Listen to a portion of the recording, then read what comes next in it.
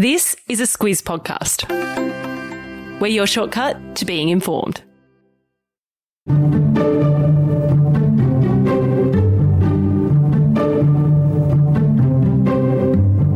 Before the war in Ukraine and on the eve of the Winter Olympics, Russian President Vladimir Putin and Chinese President Xi Jinping entered into a strategic partnership to cooperate with each other and challenge the power of the West.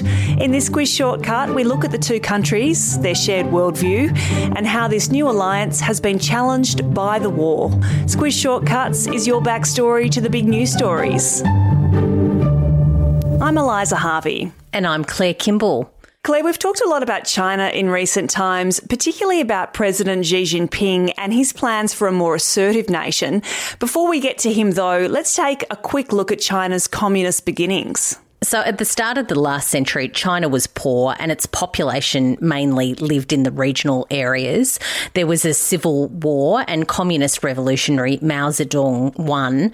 He established the People's Republic of China in 1949. Mao then cemented himself at the top of the Chinese Communist Party. Then we saw the Great Leap Forward, where communities were organised into collectives. And then there was the Cultural Revolution, which started in the mid-60s, and that was to bed down socialism. Millions died through famine and also the crushing of dissent until Mao's death in 1976. And from then on, Claire, China was led by Deng Xiaoping. China re-engaged with the world, the global economy, and it re-established diplomatic relations with America. And we started to see China as a country that adhered to socialist ideals, but was also a player in the global capitalist economy. Yeah, and throughout the 80s and 90s, it was a period of rapid economic development for China. And by the time the global financial crisis rolled around in 2008, China was growing its economy at about 13% a year. By 2013, when current President Xi Jinping took over, China was the world's second largest economy. He also announced a policy to link China to the global economy more deeply, and that was through the Belt and Road Initiative. In essence, Claire, it's a Chinese-funded development strategy designed to build economic connectivity and growth in 6 corridors across Asia and the Pacific. Yeah, China basically funds and builds the infrastructure in these places. The stated goal is to help growth and to have more people buy more Chinese-made products. But what happens is that it also exerts China's power on the world stage, and it's been accused of buying support from smaller nations with that funding that's very hard for the West to match. And meanwhile, Xi has upped the nationalism, and we've seen that with China stepping up its control over Hong Kong and posturing to forcibly reunify with Taiwan. These issues have become a flashpoint with the West, Claire. Yeah, so long story short, under Xi, China has become more diplomatically and militarily assertive. Xi's more aggressive stance is backed by the huge People's Liberation Army, or the PLA. It's the world's largest fighting force with 1 million personnel and also an arsenal of fighter jets and very sophisticated weapons. That's partly why the Americans and Australia are so concerned about plans to be present in our part of the Pacific. And the bottom line here, Claire, is that Xi's China is different to the China of the 90s and the 2000s, and one that rejects the world order that's been imposed by the West. That's right. And it's all about the fight against the existing power structures and rejecting the status quo. And that is that China should become more democratic, capitalist, and develop stronger diplomatic ties with the West. What we've seen instead is China cozying up to autocratic leaders in countries like Russia and Iran and others to make new allies with those who want to compete and beat America and its allies. So that's the basics on China. Let's jump into the lowdown on Russia next. Claire, just like China, Russia is a huge country with a huge history, and it's also got a huge landmass, the world's biggest, in fact. Yeah, but its economy is just out of the world's top 10. Russia comes in at number 11.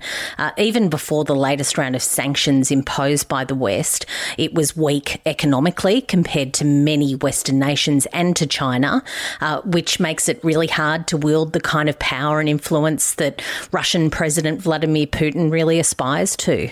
Before we get further into its current standing, let's look at what made Russia what it is today. Like China, it's centred on its embrace of communism and socialist ideals. Yeah, that starts with the overthrow of the Tsar in 1917 when the Bolsheviks organised the remnants of what was the Russian Empire into the Soviet Union. And that continued to be a political force until 1991 when the Soviet Union fell apart.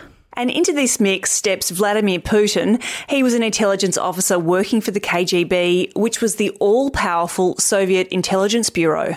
By the mid-1990s, he's in Moscow as the Deputy Chief of Staff to President Yeltsin and then Director of the SFB, which is what the KGB turned into. When Yeltsin resigned unexpectedly on New Year's Eve in 1999, Putin became the acting president before he was elected in his own right in mid-2000, and he's been dominant in Russian politics ever since. Yeah, dominant is putting it mildly. The sort of power Putin has now can only really be understood by likening it to China's President Xi. Basically, he rewrote the rules so he could hold on to power indefinitely. And his style is to crack down hard on his opponents. That includes journalists and opposition figures like Alexei Navalny, who was poisoned by that nerve agent Novichok. Early on, Putin aligned himself with wealthy oligarchs. They're people who will protect his leadership because they're personally profiting from it. Putin is said to be a billionaire himself, but that's largely hidden, so it's really hard to quantify. And another way of building Russia's power internationally was by inserting itself in global conflicts, which the West was also heavily invested in, like Syria. Going into the war in Ukraine, Russia's military was thought to be pretty powerful, Claire. Yeah, it was. Military analysts say that between 2008 and 2012, it did away with many of its old Soviet structures and it pumped it with money and it built a smaller and more professional permanent force. And they were tested in places like Syria. And another factor is that Russia is one of a handful of countries with nuclear weapons. It's thought to have about 1,500 tactical nuclear warheads. They're small, but they're mobile weapons that could cause huge casualties if they're deployed. The Kremlin says that they're not going to do that, but it's not a big stretch to see why the West is worried. Yeah, and to sum it all up, Claire, in launching the biggest conflict in Europe since World War II, Putin has put himself on a collision course with the West. Yeah, that's right. And Putin has framed it as an attempt to restore Russia's status as a great power. It was clear that Putin was harking back to that era of the Russian Empire when he made the announcement that Russia was about to invade Ukraine. But as we now know, that's not really going to plan. No, it's really not, which could have big implications for Putin's showdown against the West. So let's get into the new security alliance between China and Russia and how the war is affecting all of that next.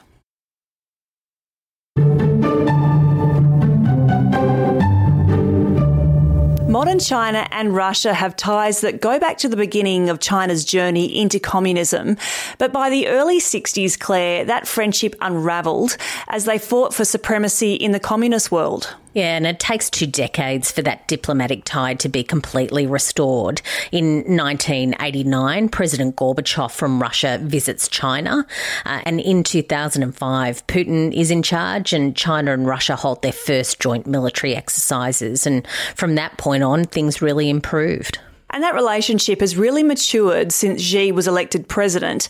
Before the pandemic hit, the two leaders had met more than 30 times. Xi has visited Russia more than any other country. In the months before the pandemic hit, both countries were starting to feel a bit alienated by Europe and also by the United States. Russia had been hit with sanctions over its support for rebels in eastern Ukraine in 2014.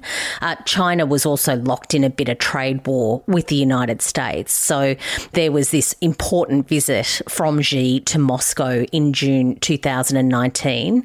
Huawei, which is the Chinese telco that had been blocked by a lot of countries in the West, was given the green light to develop a 5G network in Russia. And there was also billions of dollars of new trade that was announced between those countries. And Xi told a media conference on that visit that President Putin is my best friend and colleague.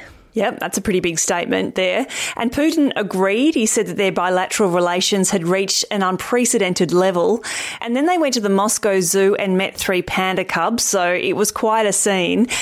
Claire, that brings us to the Winter Olympics in Beijing in February. Many Western countries, including Australia, boycotted the Games over the persecution of the Uyghur Muslims in China. Putin, though, he wasn't fazed. He travelled to Beijing and signed the security pact with Xi. Yeah, they said that it was superior to any Cold War era alliance, and it would also see the countries working together on space, climate change, artificial intelligence, and what they called control of the internet, which of course is seen to be an outlet of the West. There was also an economic component. Putin announced a new gas deal with China that was worth an estimated $117.5 billion. And in the joint statement, it said that friendship between the two states has no limits and there are no forbidden areas of cooperation. So it's about their relationship, but it's also about the two nations' relationship with the West. Yeah, according to Chinese media, Xi told Putin, and this is the quote, that certain international forces are arbitrarily interfering with the internal affairs of China and Russia under the guise of democracy and human rights. So this sort of commentary really zeroes in on the United States pretty quickly. Experts say that the leaders believe that America wants to overthrow the Russian and Chinese governments and install democratic regimes. And shortly after the agreement was struck, Russia invaded Ukraine, but China has said little about it. It hasn't endorsed the invasion, but it also hasn't condemned it. And US officials say that Russia has turned to China for help. Yeah, they say that Russia asked for financial assistance to offset those economic sanctions, along with weapons as well. It's unclear if China has helped, but America was one to warn China against doing that. And this all leads to a big question mark about how the war will affect the partnership between the two countries. Specifically, Claire, how China feels about being in bed with the international pariah. Yeah, and all of that's really unclear right now.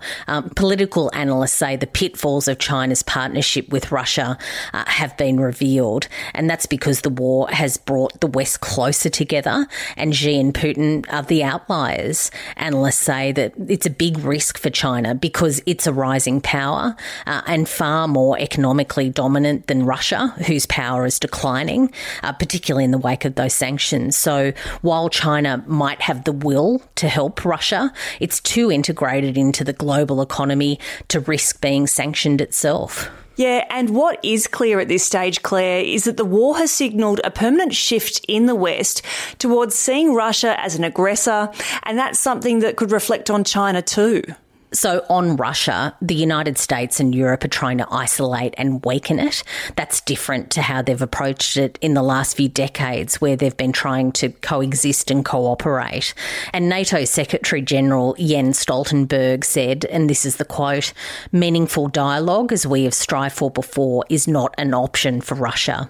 And on China, Xi has reportedly warned his officials that the world is entering a whole new era of upheaval. And he said, this is the quote, "the likes of which have not been seen for a century." So what it means for China's friendship with Russia and its relationships with the West, it's all still to unfold. Yeah, Claire, it's a big one. It's world-changing stuff there for sure. And that's your shortcut to Russia and China's No Limits partnership. Now, on to recommendations. Claire, the West reckons Putin's daughters are hiding some of their dad's cash. I've linked to an article here from the BBC about what we know about them and the lengths the Kremlin has gone to hide their identity. Yeah, it's an interesting one. For me, I've got pictures of Xi and Putin admiring the pandas. Their names are Ru Yi and Ding Ding. They're having a great time. They were pretty cute, those pandas, I've got to say. And the two leaders definitely enjoyed them. Thanks so much for listening in today. If you like what you've heard, please tell people about the podcast. And if you have any requests, you can send them through to hello@thesquiz.com.au. In the meantime, there are plenty more episodes for you to have a listen to, so get into that. Until next time.